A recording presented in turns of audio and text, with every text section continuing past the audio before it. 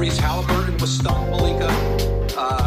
The league is stunned at this trade. First 10 for 3. Halliburton. What a great read. Now he's going to steal. Corte throws it down. Here's Turner just back in. Gets his own board, going strong.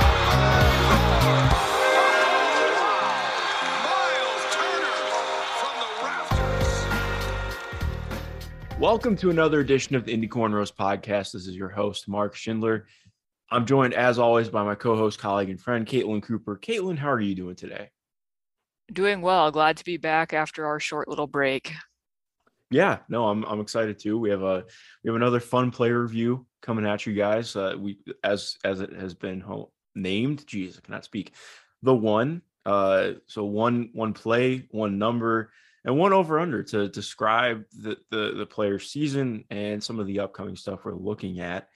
I have a question for you really quick, too, before we dive in. I know you are a Pop-Tart aficionado. I had Pop-Tarts for breakfast, actually. I think it's the frosted cherry ones. They're actually really good. What's your favorite Pop-Tart? That's not the plain ones with melted butter that you tend to like. Those are the best ones, though. The unfrosted brown sugar cinnamon are the best ones. First of all, how do you get unfrosted brown sugar? That's a thing? Yes, they don't have frosting on them. Like, I'm not putting butter on a frosted Pop-Tart. Well, you never know. People are different. Yeah, no. This is like basically like think of a piece of pie. Like, it just has plain crust, and then when I get it out of the toaster, I put melted butter on the top of it. Okay, so, but what about like not that one? You know, like if you have to eat a regular Pop-Tart, what is it? Well, number 2 would be the unfrosted strawberry ones. Okay, well, what if it has frosting? If it has frosting, I haven't eaten a frosted Pop-Tart since I was a kid, but I would probably like the wild berry one. That has like the random, it's like purple with like a blue. Yeah, no, that one's pretty good. I haven't had that one forever, but it's pretty solid. The other one that I think that I liked was the cinnamon roll one that has like, I don't want to call it cream cheese, but like just a drizzle of frosting on the top. Mm-hmm. But those would probably be the ones I would go to if I needed a frosted Pop-Tart. Yeah. Okay. I can ride with that. I've been doing more Pop-Tarts lately. I normally am a bagel person, but yeah, Pop-Tarts have been more and more regular, which I'm not sure what that says about me. But we'll move on before we can decipher. Caitlin, who are we doing today? Today we are looking at some of the rest of the guards that come off the bench. We're not touching Chris Duarte yet. He's going to be part of the last pod. So we have TJ McConnell, Dwayne Washington Jr., and Lance Stevenson. Yeah, and I have Lance and TJ. You have Dwayne, so I guess we can get started. I guess I'll go with Lance first. I guess before we even dive into my one play is I want to ask you if you had one word for Lance this season, what would it be? One word for Lance. It might be surprising. Just off the top of my head, simply because I'm surprised that I don't want to say that it would have annoyed me, but like the idea of bringing Lance back in the past, like if we fast forward to the bubble hiatus when Brogdon had the injury and Jeremy Lamb obviously had suffered the season-ending injury and Victor was still somewhat on minutes restriction. It wasn't certain whether he was even going to go to the bubble, and there was discussions about adding Lance as an additional body. I understood that they needed bodies, but I remember I was somewhat critical because I'm like, how is this even going to work with TJ McConnell? A lot of these lineups with the way he fit the prior time, I don't really see it as a fit. And I got pushed back from that, which is fine. Like everybody can have their own opinion.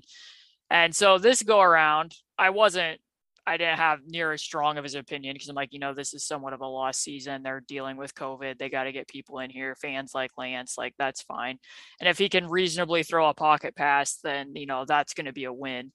And by the time he played, I think you and I talked about it during that little COVID depleted stuff. Like he actually played decently. Like, he still has the Lance-ness to him, but as being an end of season stopgap and me just going in it, eyes open for what some of his flaws on the defensive end and other stuff are going to be. I was surprised that it didn't bother me as much during his minutes. I thought he gave them decent minutes in some of the games. Like, you take the good with the bad, but I didn't have near as much of a negative reaction to them signing him, nor him playing, as I would have 2 years ago, I guess I should say. Yeah, you and I are in the same boat. We both have been on the far end of the Lance train in Indiana. So yes, we're definitely the same boat there. I think my word would probably be erratic. Just because you like, I don't know. I feel like in some ways Lance is the opposite of TJ McConnell in a lot of ways. Or even more so, like kind of like Brogdon. I feel like Brogdon, you know what you're going to get every night. Like, even if the shots aren't hitting, I think you're kind of going to get the same thing. With Lance, I just am never quite sure what's going to happen in game. Which, I mean, that feeds right into my one play, which I cheated. It's the first quarter against Brooklyn, because what else am I going to pick for this, right? Mm-hmm. I mean, 20 points in one quarter, the first player in league history to come off the bench and score 20 points in the first quarter. And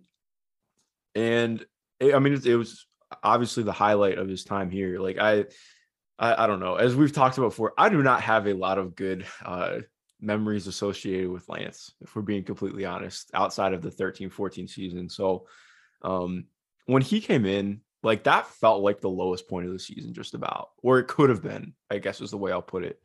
And in that game against Brooklyn, like, the tweet that I have out for it is like, because as I'm apt to do, I put together a compilation of everything he did in the first quarter with music in the background.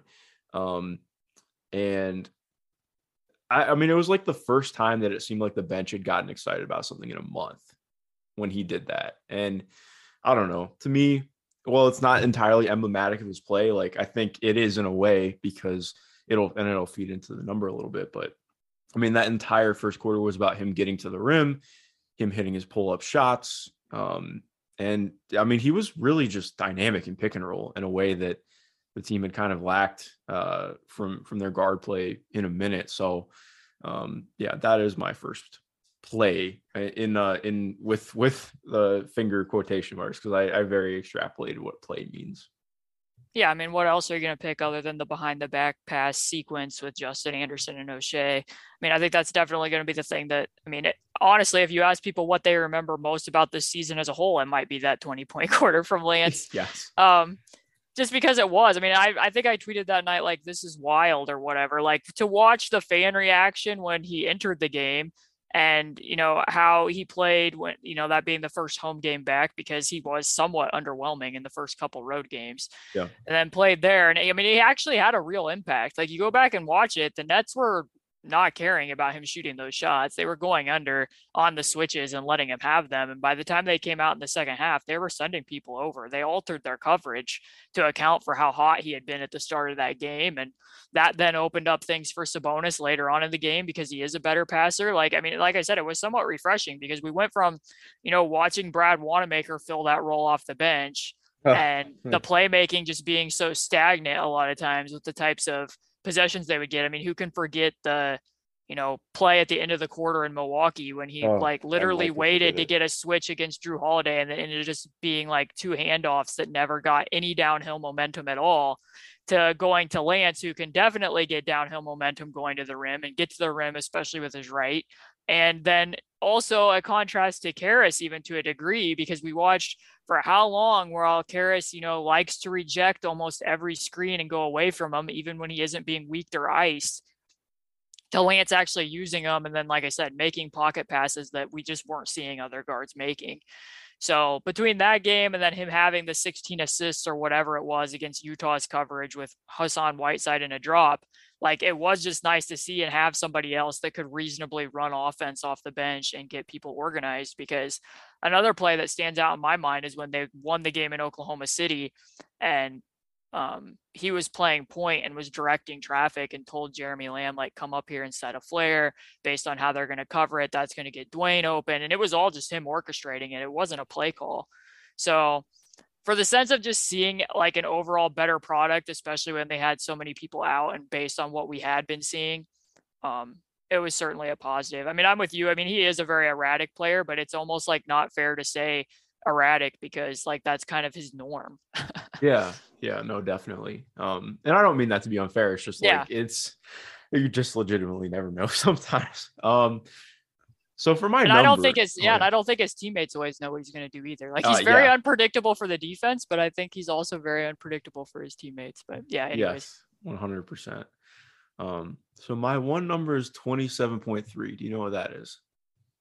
Is that his 3-point percentage on catch and shoot? Yeah, it is. Wow. Okay. You beat me to the punch. Yes, that is his 3-point percentage on catch and shoots. And that became, I don't want to say a problem as the season went on, but it just is kind of what held him back from having a bigger impact and maybe getting more minutes overall. The offense could really gum up if he wasn't on the ball. Teams didn't really respect him a ton as a shooter. And his pull-up percentage really dipped after that first 2 weeks with the team. So yes, that is my number. Do you want to know a fun fact about his jump shooting I would love to. that I stumbled across on Synergy?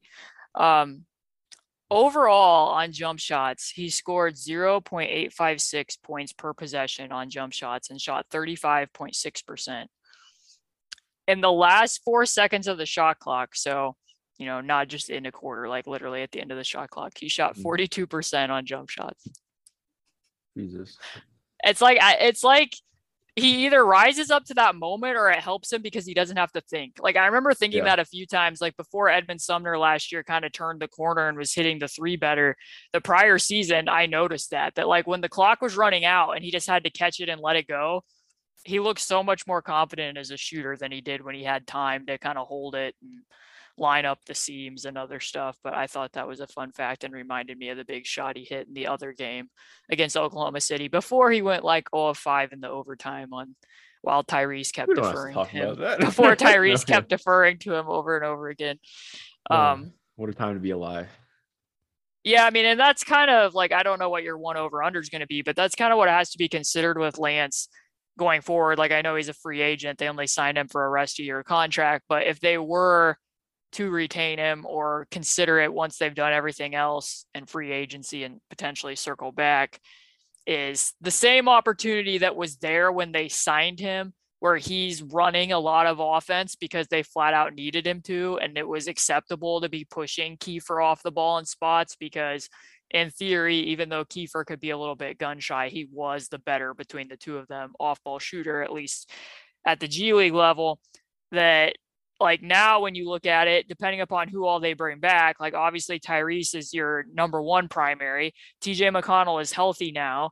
However, they use Malcolm Brogdon. I mean, we saw a lot in the games with Tyrese and Brogdon when they were both available that Brogdon was running a lot of bench offense. And Brogdon and Lance only played 26 minutes together. They did not win those few 26 minutes on the floor when they were out there at the same time, but exactly what you're saying. Like it feels to me like it would be a lot more of Lance playing off the ball. If you were back, depending upon who all they retain or who else they bring in, than what it was and why it fit a little bit easier with him this go around than what it would have been, like I said, when you're in the bubble. Because I'm just having a really hard time envisioning him and TJ McConnell out there at the same time. I mean, they played 15 minutes together when McConnell was healthy, which I mean, like, again, it wasn't like, I mean, McConnell hasn't played in like weeks, months, whatever you want to term it as. So they were minus 18 in those 15 minutes. So not great, obviously playing against Philadelphia and Brooklyn though, as well. So they were just going to be outmatched, but I'm just thinking back to the last time when Lance was here and Corey Joseph was their bench point guard in those minutes. They were the worst 2-man combo on the roster. And I think some of that stuff would still carry over if he's, coming off the bench with TJ. And even if you're just retaining him in a third string role, my question would then be like, okay, so TJ or Tyrese or somebody's hurt. I feel like if you're still retaining Brogdon, can't he go back to playing point guard like he used to in those minutes? Like, I don't know if you necessarily need to commit a roster spot to that, but I don't know what your thinking is on that. Yeah, my over-under is 0.5, and that's for games played in Indy next year. And I think that's why I went with the number too, because with how the team has seemingly wanted to play and doing a lot more of having the ability to have a lot of guys who can handle land space at the same time. I just wonder what his fit is like if his catch and shoot number doesn't go up. Because if I remember correctly, that is pretty accurate with what his catch and shoot numbers have been for most of his career. I forgot to look that up, which is on me. But I mean, it's not if that's the same, if this is the same player you're getting next year, I do wonder just how much he would play is kind of where I'm getting.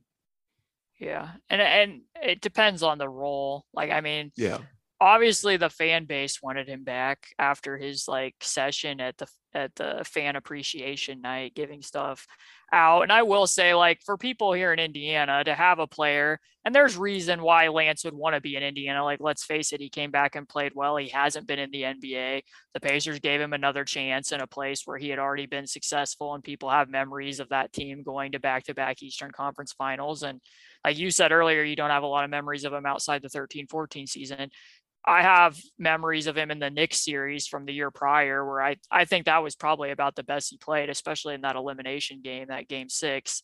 And also, I think fans are remembering, the season somewhat similar to this one, clearly a better record, but, the Jeff Teague, Paul George season, where that team was also kind of very lifeless and very inconsistent in terms of wins and losses and what type of opponents they beat and what type of opponents they lost to. And he comes back, and there was, again, kind of the similar effect there was in the first quarter of that Brooklyn game, just a rare spark that you really can't necessarily manufacture in another way. So I don't necessarily know how the front office will measure that. And it probably depends too on how competitive they think they're going to be next year.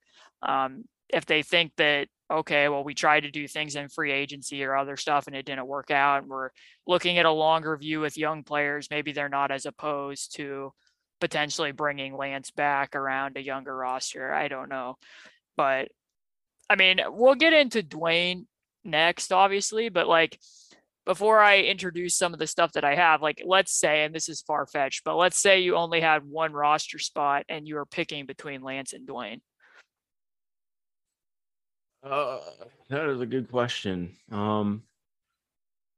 I think I would just go with Dwayne, honestly. Like, and that's not to be unfair, but I think what he showed as a movement shooter down the stretch of the season. And again, it was inconsistent for sure, but I do think he at least brings an element where, as he factored in more as an off-ball player, I think that makes a lot more sense for what the team could do. And if he can become a player who can come in and play 12 to 14 minutes off the bench or something like that, and be a guy who takes 4 or 5 threes and makes the defense care, then I think that's a really important player, considering what their shooting was like this year. Yeah, I think I would agree there. I think that overall in the way that the offense is geared and how they're using people, I mean, let's face it, when TJ McConnell came back against Brooklyn, look how many threes he took in that game. Like, there's an expectation to be shooting off the ball and to have that type of movement. And I just think that, if you have injuries and you need to press somebody into action, it's going to be easier to slot Dwayne in there, and there might still be some upside there. Whereas, Lance pretty much is what Lance is at this given point in time. And again, it depends who else they have remaining, because I don't trust Dwayne as much to run offense and to be facilitating for role men and stuff as I would Lance. But defensively, I'm not necessarily seeing a big difference there either. If anything, like when I was going back through and watching some stuff yesterday, I was actually, fairly impressed with some of what Dwayne was able to do as a help defender and switching against bigs that I was not remembering how scrappy he had been in some of those situations, and running seams against, roll men to veer back into that. So Lance can have some inattentive moments. I mean, I don't even know if I want to call it that. It's like when we were talking before we got on. Defensively, I don't know that it's even misplaced effort. Sometimes it's just an overall over aggressiveness, like transition defense. He'll gamble for a passing lane, and then that's just enough moment. Those first 3 steps are just enough moment to give, the opponent odd man advantage going the other way. Or when they're in New Orleans and they're having to front Jonas Valanciunas, and he becomes very focused on where the ball is and doesn't realize, like, oh, if I go over there and help on the backside, I also need to split my focus between my own man in the corner, because now they've flashed up and got an easy high post low flash, and I didn't even know that they went up there. And you could tell a very real difference between that and rookie Chris Duarte doing the same thing and being able to take away both things at once, where he's sliding over and protecting against the lob and also getting back out to his guy and staying a lot more cognizant of that. And, maybe that was a point of emphasis at halftime. The coaching staff might have, instructed all of them like, hey, you're getting burned on this. You need to be more cognizant of it. But the reality was, like, there was a very clear discrepancy between the two of them and their overall off-ball instincts, especially in that game. And I think you can see some of that show up in a lot of cases when Lance is having to defend in those situations. So it's not like you're necessarily gaining a major edge there, I guess is my point between he and Dwayne. But if you want to, we can hop on to what I picked as my one play for Dwayne Washington Jr. Are you ready? Yes. Okay, so some of what you said actually applies here. And I've had difficulty drilling down on one play for all of these. So it is one play type, but when people click this, and again, I want to emphasize anybody that's listening and wants to follow along, we'll have the videos embedded in the post at Indie Corners if you want to watch. It's the same play type, but there's multiple examples of it, because anytime this happened, I was pretty certain that something good was not going to come of it. So they're running a touch screen in the first example against the Kings, which is basically just Dwayne Washington coming up from the corner when a guard has the ball and screening for it and popping out to the top of the key. So Buddy has the ball. Dwayne does that, gets at the top of the key, catches the pass. If there isn't airspace for him to shoot there, which there isn't because of what you said earlier, the two off-ball weak side players dotting are Lance and Terry Taylor in the corner, and the Kings do not care. They're both in the paint, and Jeremy Lamb comes all the way off of Lance, which of course Jeremy Lamb, being his teammate, would know, like, I can come all the way off of Lance, and goes and effectively double teams Dwayne Washington Jr. with Alex Len. And now here comes the compound problem that I think shows up with Dwayne at times. He has two defenders. The other two defenders are both just waiting for him in the lane, pulled all the way over off the weak side. And Lance and Terry are both wide open, where you could at least kick the ball there. And even if they don't make the shot, they could then drive and kick and at least put the Kings into rotation. But he ends up forcing a wide angle layup and misses it pretty badly. So this play happens again and again, where if you go through games, you're going to find it. So now they're in Atlanta. He does the same thing for Kiefer, sets the touch screen, pops to the top of the key, uses a shoulder shimmy to get past Kevin Huerter. And I don't know why he drives to his right instead of his left, because if he goes left, he's going to pull the one defender off of Buddy, but instead he drives into the help side instead. And then there's like no weak side going on to distract. Nobody cares about Terry running through the lane. Trae Young's just waiting there. And again, it's another poor wide angle layup.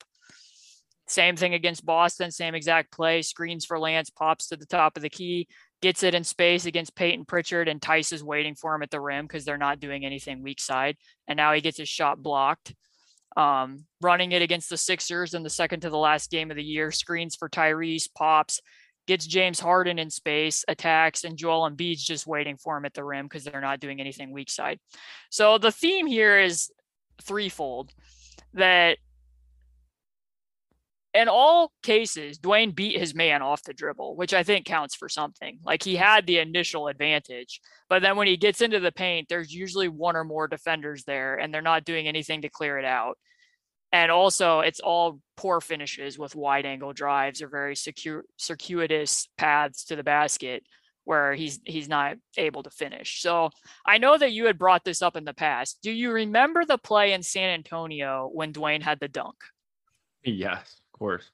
So for the benefit of people, I have also linked that up above this video. And the difference being is Dwayne again catches it at the top of the key. But instead of just having him attack in space against his defender, Buddy then, as he often does, cuts slot to slot, effectively like a reignition screen. And that creates enough hesitation where Dwayne can get in the paint.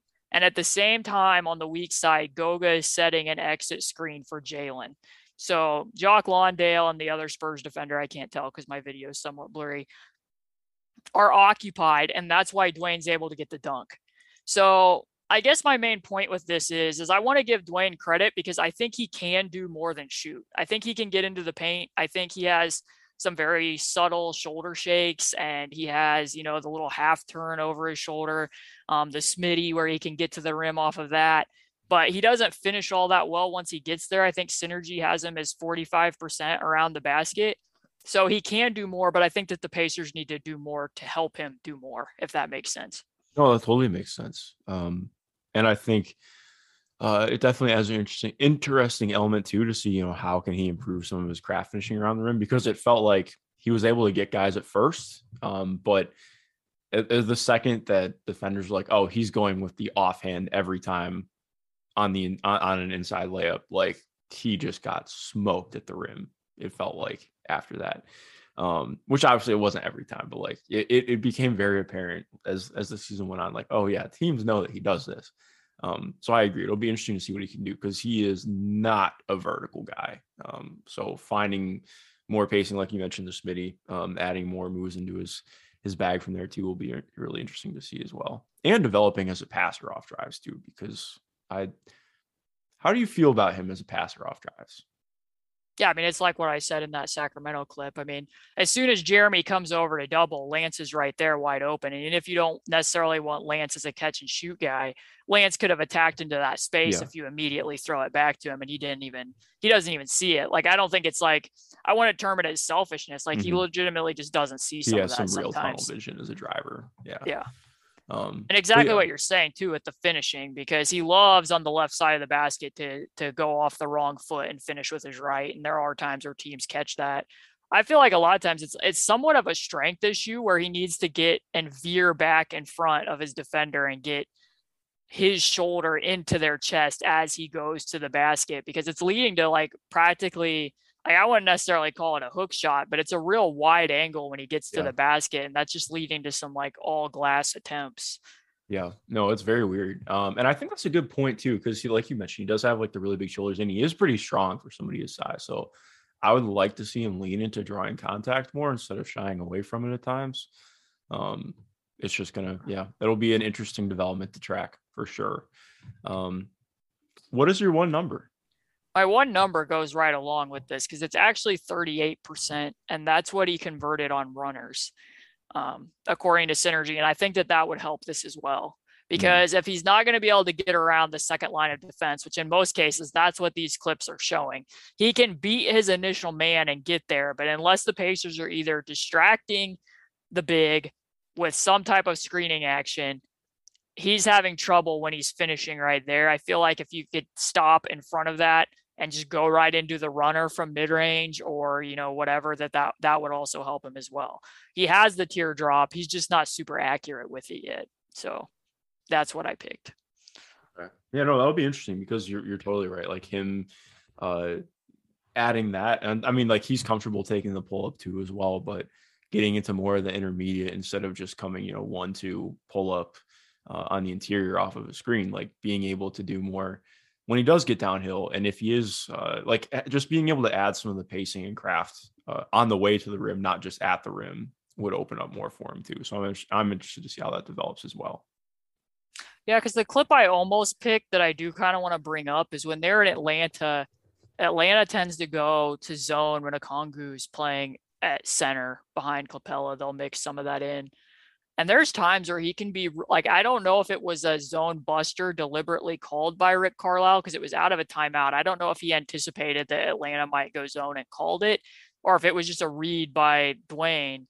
But they ran Kiefer off of Iverson and Dwayne was in the left corner and with Kiefer headed in that direction. And then because it was zone, Dwayne cut from the corner up to the top of the key, and that sucked in the defense so that Kiefer got a wide open three. And I feel like that's even a cut you could use, like effectively a shallow cut behind the pick and roll, especially on the side pick and rolls, that if they filtered that in more, that's another way you could use them, especially like if you think about it next year, mean, he's not going to have as many opportunities if he is still on the roster, be doing as many things on ball, I wouldn't think, as like, there was a long stretch where like he and Kiefer were starting during the COVID, depleted period. There was even moments where they flat out needed Dwayne to do some point guard things, like when they were in Cleveland and he was trying to attack Jared Allen.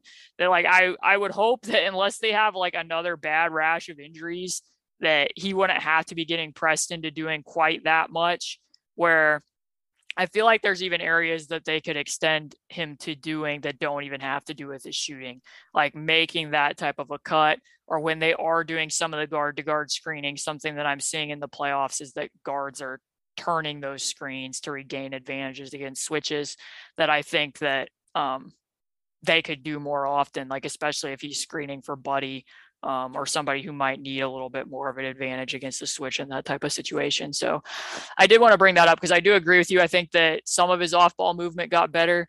And in that type of a situation, like making that cut against the Hawks, I don't know if it was choreographed or not, but very intuitive. But then there would be other cases, like when I wrote the, one thing that each player can work on, where they're playing Cleveland's 3-2 zone and Brogdon drives baseline and he lifted up to the wing instead of drifting to the corner. And then Brogdon got fairly annoyed. It was like, you provided me with no outlet. So like, it's not just about being a floor spacer. He also needs to be a floor drifter. Like when you're watching this Hawks Heat series and you see exactly how good Tyler Hero and Duncan Robinson are at always making themselves visible to the ball. And that's how Miami is able to generate some of the shots that they get. Like, I think that putting him in the line of sight of pick and roll ball handlers like Tyrese, he could also get a little bit better at. Yeah, no, that's a really great point. So my one over under is 5.5. And this kind of plays into what we already talked about with Lance, and that's guards in front of him in the rotation next year. Okay. So do you need help counting them out? I'm thinking right now. So yeah, TJ, Chris Duarte, Malcolm, Tyrese. So that's 4 already. Buddy Hield, 5.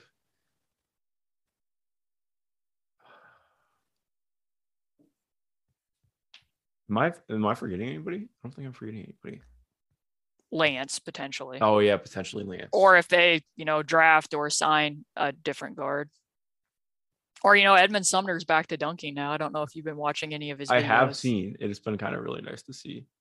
Because he's not typically very active on social media, but the last month or so, he's been very active compared to what he usually is. But I think this is such a tough one. I kind of want to say over. I just get the feeling that they're going to sign another guard. So essentially, especially with all the Jalen Brunson. Seems, yeah. Yep. It just seems like they're not super set with what the guard rotation is right now, based on reporting and just stuff coming out. But where would you go on this one? I'm kind of leaning the over. Yeah.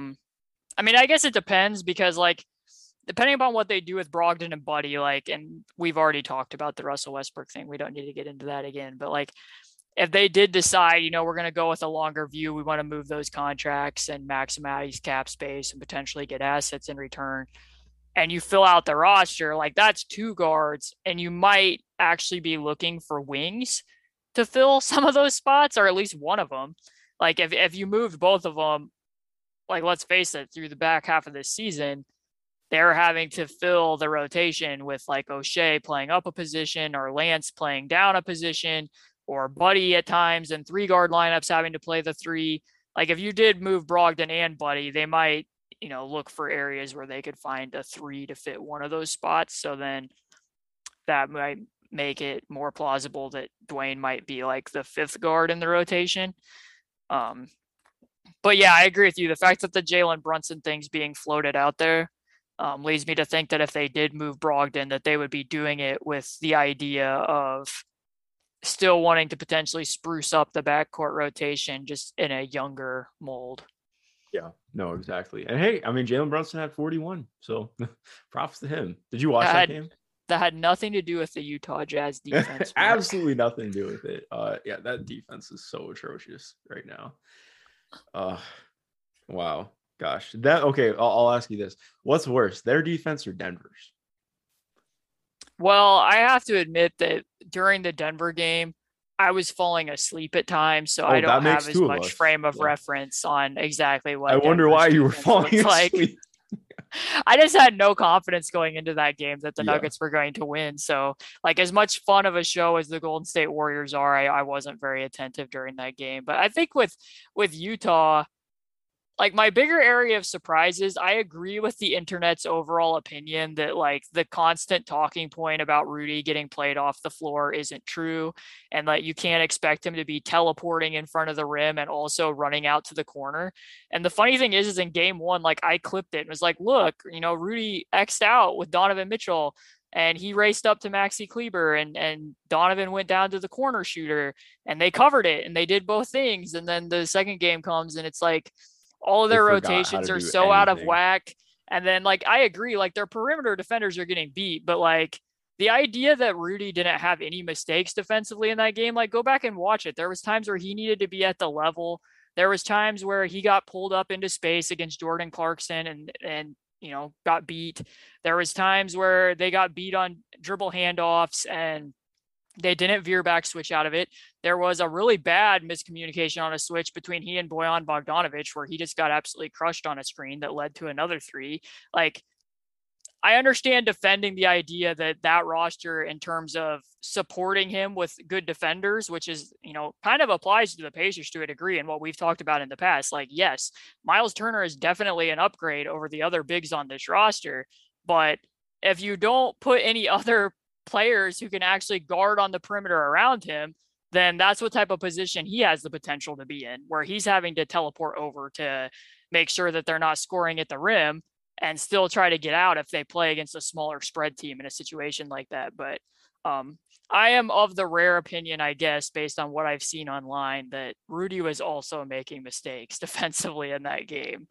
Yeah. No, it's I'm gonna go on a rant too. I feel the exact same way. Like it's so annoying. I'm so tired of it. I have contemplated just turning off Twitter for the playoffs because same thing, like it's happening in Denver too. Like I'm writing something about this right now because it's been frustrating, but like everybody's like, oh well, this just shows you can't play two to the ball and be a championship level team. I'm like, no, I think this is more like you can't play two to the ball and then have no backline rotations whatsoever and have absolutely terrible communication. And it also really hurts when you're playing against a team like Golden State that's so good at pushing in transition and forcing cross matches and making you just look absolutely silly for not getting back in time. Like it's just, we don't need to have resolute takes on everything is my thing. It's just, yeah, we're in the same boat here. I'll get us back to the pod. Are you ready to talk about TJ McConnell? Yes, I am. So I also cheated. I think you and I fudged the plays for all three of these guys, and made it not just one play. So for TJ, mine is just any time that he was spaced in the corner this year. I like that pick. Yeah, I think it was extremely necessary. Hitting back to our very first podcast on this season from talking about the preseason. Like my question is just like, I mean, we know the utility of TJ McConnell. We know how impactful he can be, but the problem is just, we saw time and time again this year when he is not running the offense for the second unit, it can just look really gummy. And like, yes, in that game against Brooklyn, he went 3 of 7 from 3. It was glorious for him. Props. Did the defense give a shit?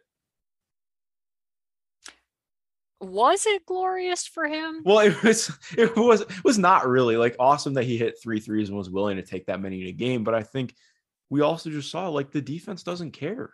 Like, and I don't have confidence in TJ McConnell to, I mean, it's not to be unfair, but it just feels so similar to Thad. Like, okay, awesome. If you go 3 of 7 for 3 in a game, that's sick. But we know what's going to happen in the playoffs. And not that I think this is a playoff team next year. They might think otherwise. I don't know what they think right now, to be completely honest. But like, if you're expecting TJ McConnell to come in next year and be somebody who is going to take every open 3, I just don't think that is serviceable, to be completely honest. It just doesn't get off quick enough. It doesn't impact the defense. I think it would like we've talked about this before, it would require like an entire season of him doing this or at least half a season of him doing this for the defense to really care. And I just don't know that I trust it getting to that level. And if it just brings a lot of questions up for me about what TJ's actual fit is with the team moving forward, if they're not going to empower him to have the ball in his hands consistently. Yeah, I think that this is, I'm very pleased that this is what you brought up, because if you didn't bring it up, I was going to take the conversation there anyways, because I mean, they talked about it, and props to him, because they said that while he was, rehabbing and coming back from the wrist injury, that Jenny Busick and other members of the coaching staff really worked with him on his shot and trying to remake it from the ground up, because they had that opportunity to do so. So credit to him. And like you said, I do credit him that he made 3 of those shots, but what you're saying is still accurate. Like, I'm not seeing that his release is a lot quicker. So even if he's making some of them, you're still going to be able to cheat off of him, because you're going to be able to get back out there and contest if they contest, which in a lot of these 2 games, like, they're not. Like, they're noticing, oh, he's who has the ball, and then it's a soft contest, so they're just watching him shoot it. So it's only been 2 games, so there's not much of an adjustment there. But if we go back to the beginning of the season, yeah, I mean, it was frustrating. There was games against the Wizards. Like, I know you and I think we had a podcast after that game, the one where Miles scored 40 and they're in crunch time in the overtime, and he's in the closing lineup with Malcolm Brogdon, and he's playing in the corner. So now you're running a double drag with Miles and Sabonis, and there's already not going to be great tension there. I mean, Miles had scored 40 in that game, and his guy still had 1 foot in the paint defending the double drag against Sabonis, even though he had hit however many threes in that game. And then you have TJ in the weak side corner just completely pulling over. So in Brogdon's defense, I think sometimes why his playmaking, like, he doesn't have the same eye manipulation and pass fakes and overall feel as Tyrese does. But if you look at it by comparison, he also didn't have the spacing to be making reads and the double drags to the degree that Tyrese does. Like, that's a way more congested pass. So the ball ends up going to the most open player on the floor, which was TJ. And it just didn't always make a lot of sense in those situations. Like, why does this have to happen? And I kind of understood at the time why TJ was in the closing lineup, because, Karras wasn't available. TJ Warren wasn't available. Jeremy Lamb gives people an opportunity to hunt him defensively, and they were in zone. And TJ, by my standard, is probably their best defender at the top of his zone on the current roster. So, like, I get it, but why exactly he had to be used in that way? Because then I remember when they went to Brooklyn early on the road, and remember when he took like the 2 pull-ups like within the first 14 seconds of the shot clock? Like, he squared up, and it took a very long time for him to set his feet and to get the ball up.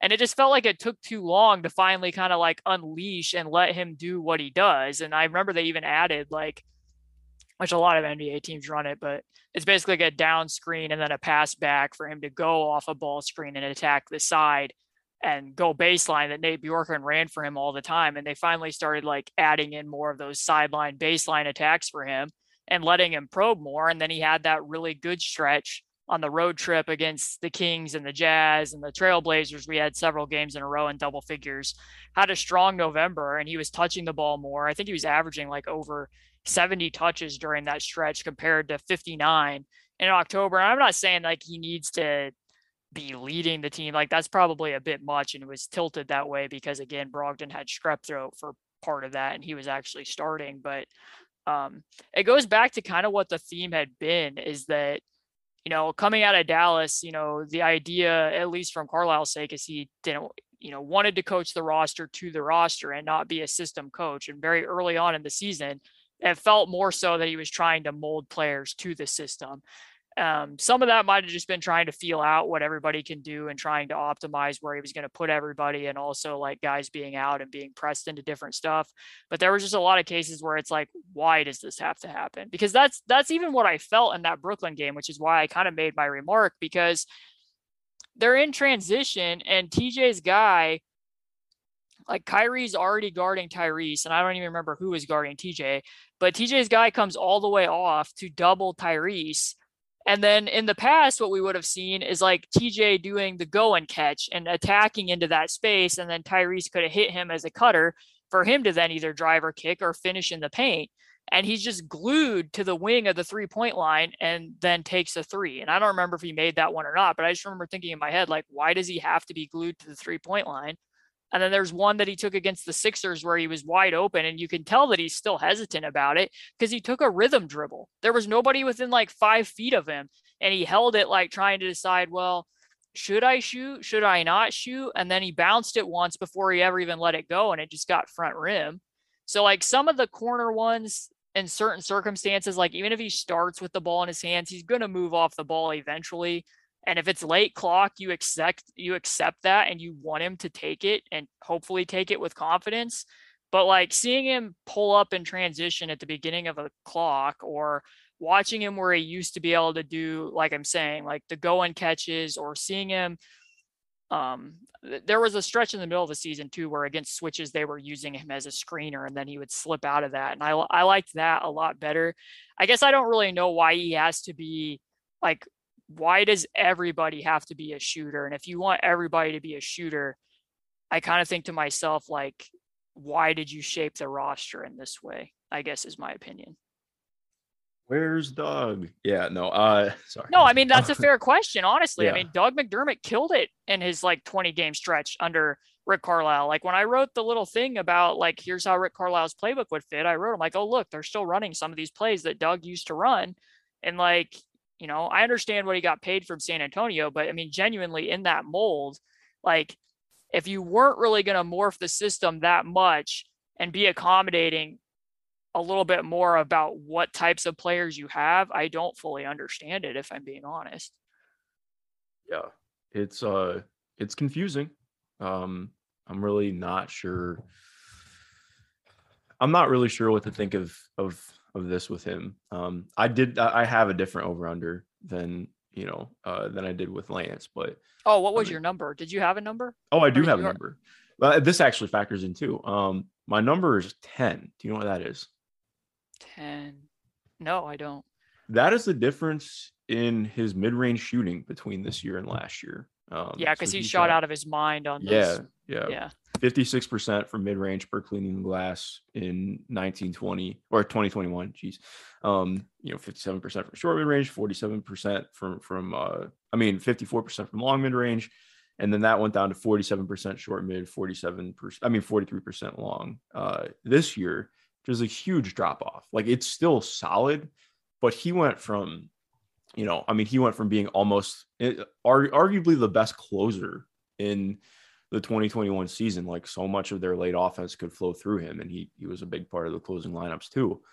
And I'm not saying that totally changes his value now, but with that drop off, like it does make it a little bit less palatable with his offense in a way. Like not that it's completely groundbreaking, but I also think part of that is, I can't say that it's without having Sabonis because he played with Sabonis for the majority of his time before injury, but I don't know. It definitely changes the calculus a little bit.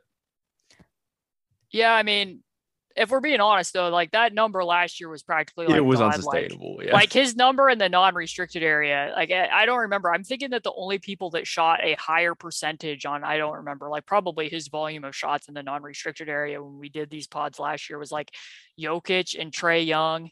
And I forget who the other person was. Like it was basically a godlike number. And I will say that overall, I do feel like a lot of the stuff that Nate Bjorken ran suited TJ better. Yeah. And with the exception that in November, I did feel like he started to find a little bit more of a groove. And I still find it hilarious that like he made big shots late against the Sixers and the Kings. Like that one play where they just kept running the double drag snake screen with Sabonis 3 times in a row, and the Sixers made zero adjustment against it.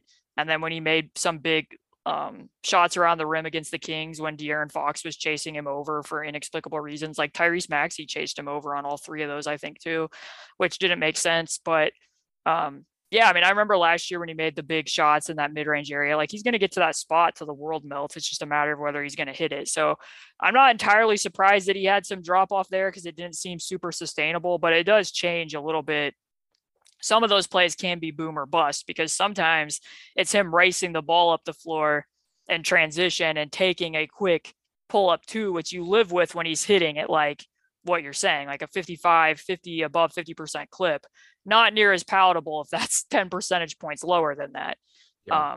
So it is something to consider. I kind of want to reserve judgment completely on the 3-point shooting and some of the other stuff until I've seen him do it over a larger sample size. Yeah. And see how defenses completely respond to him. But I just struggle. I'm with you. I struggle to see that it's going to be a massive adjustment to warrant, like I said, stripping some of what he does do just to glue him to the 3-point line. But yeah, no, exactly. I'm right there with you. Well, my over under is 1.5. What do you think that is? 1.5 years that he plays on the extension. No, that's a good guess, but it's guards off the bench in front of him. Guards off the bench in front of him. I'm probably going to take the under on that. Oh, okay. Who do you think's in front of him? No, I mean, that's a good question. I think. Are you talking like 6 man, like who's going to go in first? Or are you talking about like somebody's going to play in front of him as reserve point guard? No, yeah, who will play in front of him? Not just reserve point guard, but just guards off the bench in general. So like if, that's a good question. Wow, I may have fudged this. 1 second. I'm looking at the roster now. Did I fudge this? Like, do you like? I mean, I guess it's a fair question if you think that Brogdon's going to run bench offense. Well, I guess the question is, okay. Duarte. Yeah, like so. Maybe I did mess this up. See, because like I don't know. This is like, yeah, because you got Buddy, you got Tyrese, you got Malcolm, you got Duarte. I guess. Damn it. I did mess this one up. I guess I would probably go on the over on this. But I guess it would just depend too. But yeah, I mean, if they don't use him as the main reserve point guard, I would have a lot of questions about why he was paid the non-taxpayer mid-level. If he returns and they don't move him this summer, which it seems like, I think that he'll be back. I mean, of the other people that they might move, I don't think it's very likely that they're probably going to move him after the season he just had with the wrist injury. Plus, like, I think that he does seem like somebody, at least from afar, that does have a leadership impact, somewhat of a locker room presence that they value and see as him being a fit for this market. So, unless he comes back next year and it just doesn't look like it's working with him in the offense, which I did feel like they figured some of that out, like I referenced before. I think he's still going to be the main reserve backup because even if they do play, I mean, it goes back to what Brogdon wants, I guess. I mean, and not even completely, like obviously he's the player and the coach is going to decide what they do. But if they do want to keep Tyrese and Brogdon, it seems like, they might want to give Brogdon some breathing room to still be able to run offense. And then you're re-entering the problem that we talked about before where TJ would then be playing off ball. But I guess it remains to be seen whether Brogdon's still going to be on the roster. So I just have so many questions about this team, I think is what we end up coming back to pretty much. But yeah. Do you have anything else you want to hit on with TJ? No, I think that covers TJ pretty well. I mean, I wish we could have seen him play a little bit more with some of the new players and a little bit more minutes with Tyrese, but unfortunately that wasn't the case against a wider array of competition other than just two of the better teams in the Eastern Conference. But I mean, I guess I never did fully get your input because we did hear from the front office after the trade was made, but we didn't hear from the front office, at least not yet, and like in a season presser if they are even going to do that. And I noticed that like this has been a pretty big talking point with Knicks Twitter because Leon Rose didn't hold a postseason presser, and some people have very strong opinions about that, and other people are like it's just going to be a bunch of platitudes. So like we can still have opinions about the team without hearing from him. Like, where do you stand on that? Would you feel like you had a little bit better idea if they had done an in-season presser, or if they still do one, or do you just think that like, well, it's probably just like what I said, like you're probably not going to be able to tell much from that? Yeah, I mean, it's just going to be a bunch of executive speak anyways, so it's just kind of like, I'm not sure that we'll get much from it, but I would love to. I mean, the biggest thing for me is I just want to hear, is this a rebuild or is this not? Not that they're necessarily going to be open about it, but I mean, I just am so frustrated with not knowing what the direction is. Not that, I mean, maybe it's wrong for me to expect that they're going to be super open about it because, yeah, maybe I guess that can factor into what leeway you get, but it's just, I don't know, like, especially after that comment from Rick, like I want to know for sure, because then it just makes it so much harder to understand where they're going if you don't know where, like if they don't put out at least some kind of direction as to what they're doing, then I'm just like, okay, I'm waiting to see. We'll see what happens. Yeah, I thought it was interesting because they put an ad in the Indy Star. I don't know if you saw it. Did you see it? I don't think I did. Give me a second to look it up. Oh man.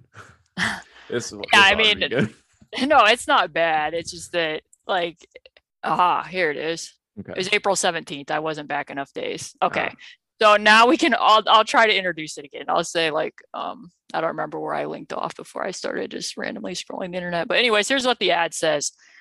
The 2021-22 season may be over, but we already feel energized for what's to come. The future is bright, and we're looking to get back to the top of the NBA and bring basketball's best fans a season you'll never forget. After all, we know it just means more in Indiana.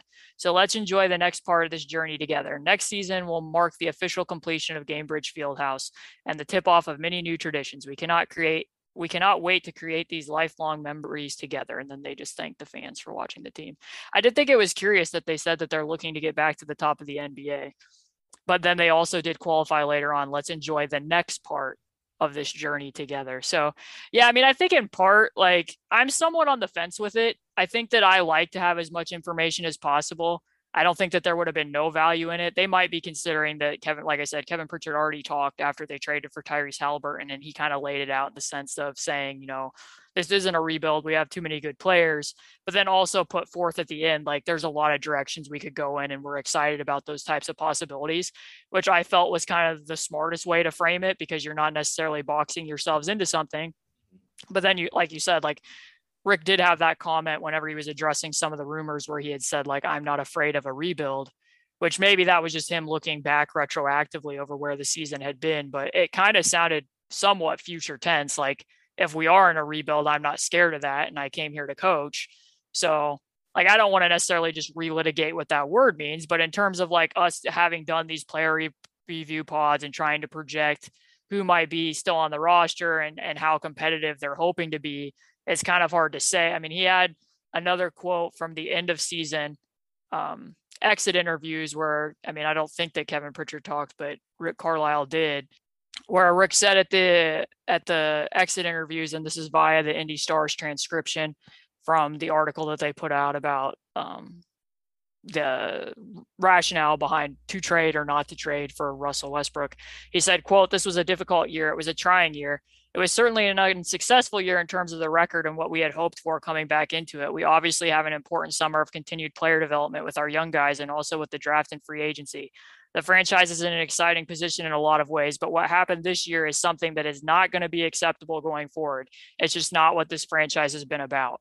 So if you take that in conjunction with, Kevin Pritchard saying we have too many good players, and also some of the stuff that Tyrese has kind of alluded to, and like the GQ interview he did. And then I think that he was on ESPN and kind of had referenced the words like soft rebuild, and that, like, yeah, we're going to have a down year this year, but we hope to be, competitive again. It seems like that's what their overall track is. Now, maybe that changes depending upon where their lottery pick comes in at, and what types of players they can potentially sign with cap space or not sign. And also, like, how Miles Turner feels about potentially signing an extension or renegotiating his contract. Like, there's clearly a lot of moving parts, but I don't know.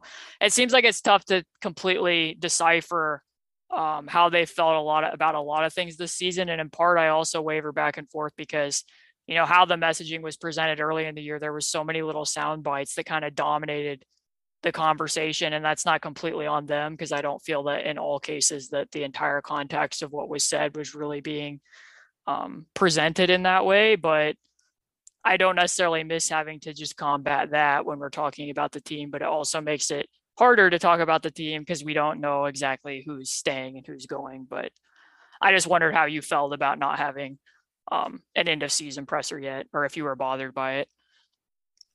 I mean, I don't think it bothered me, but yeah, I mean, I'm in the same mode as you. I just kind of a little bit indifferent, but more just like, I would just rather that they show us, because it's felt in some ways that they're much more willing to say stuff than do things in a way the last year or two.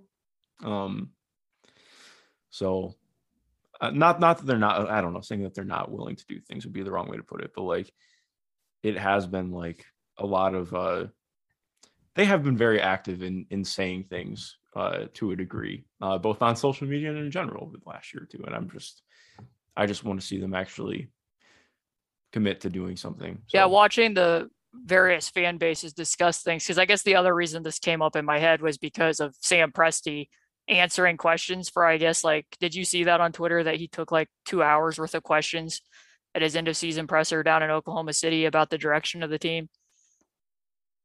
I did not see that.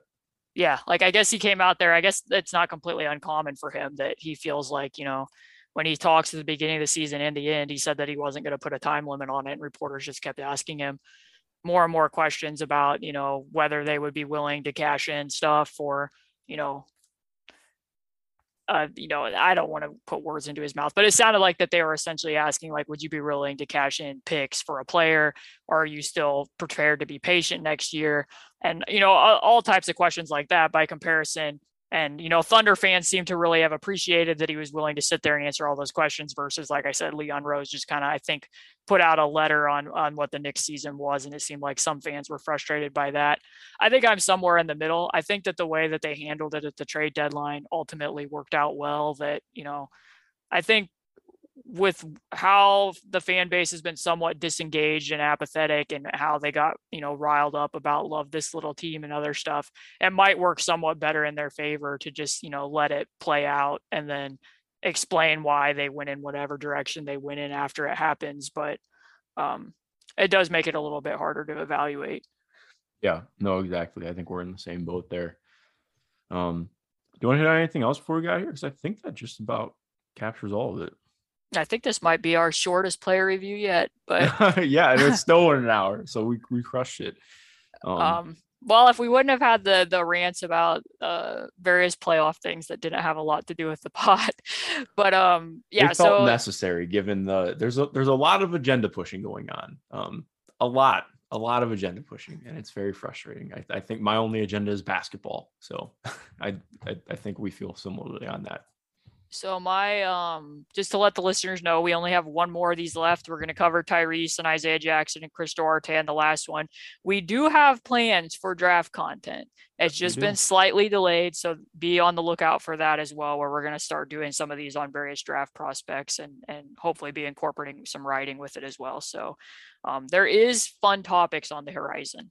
There are very fun topics on the horizon. Well, Caitlin, this has been a blast. To everyone listening, thank you for listening. If you haven't already, please be sure to rate and review us over on Apple Podcasts. We want to hear from you and get your feedback. And most importantly, have a good rest of your day. And thank you for listening.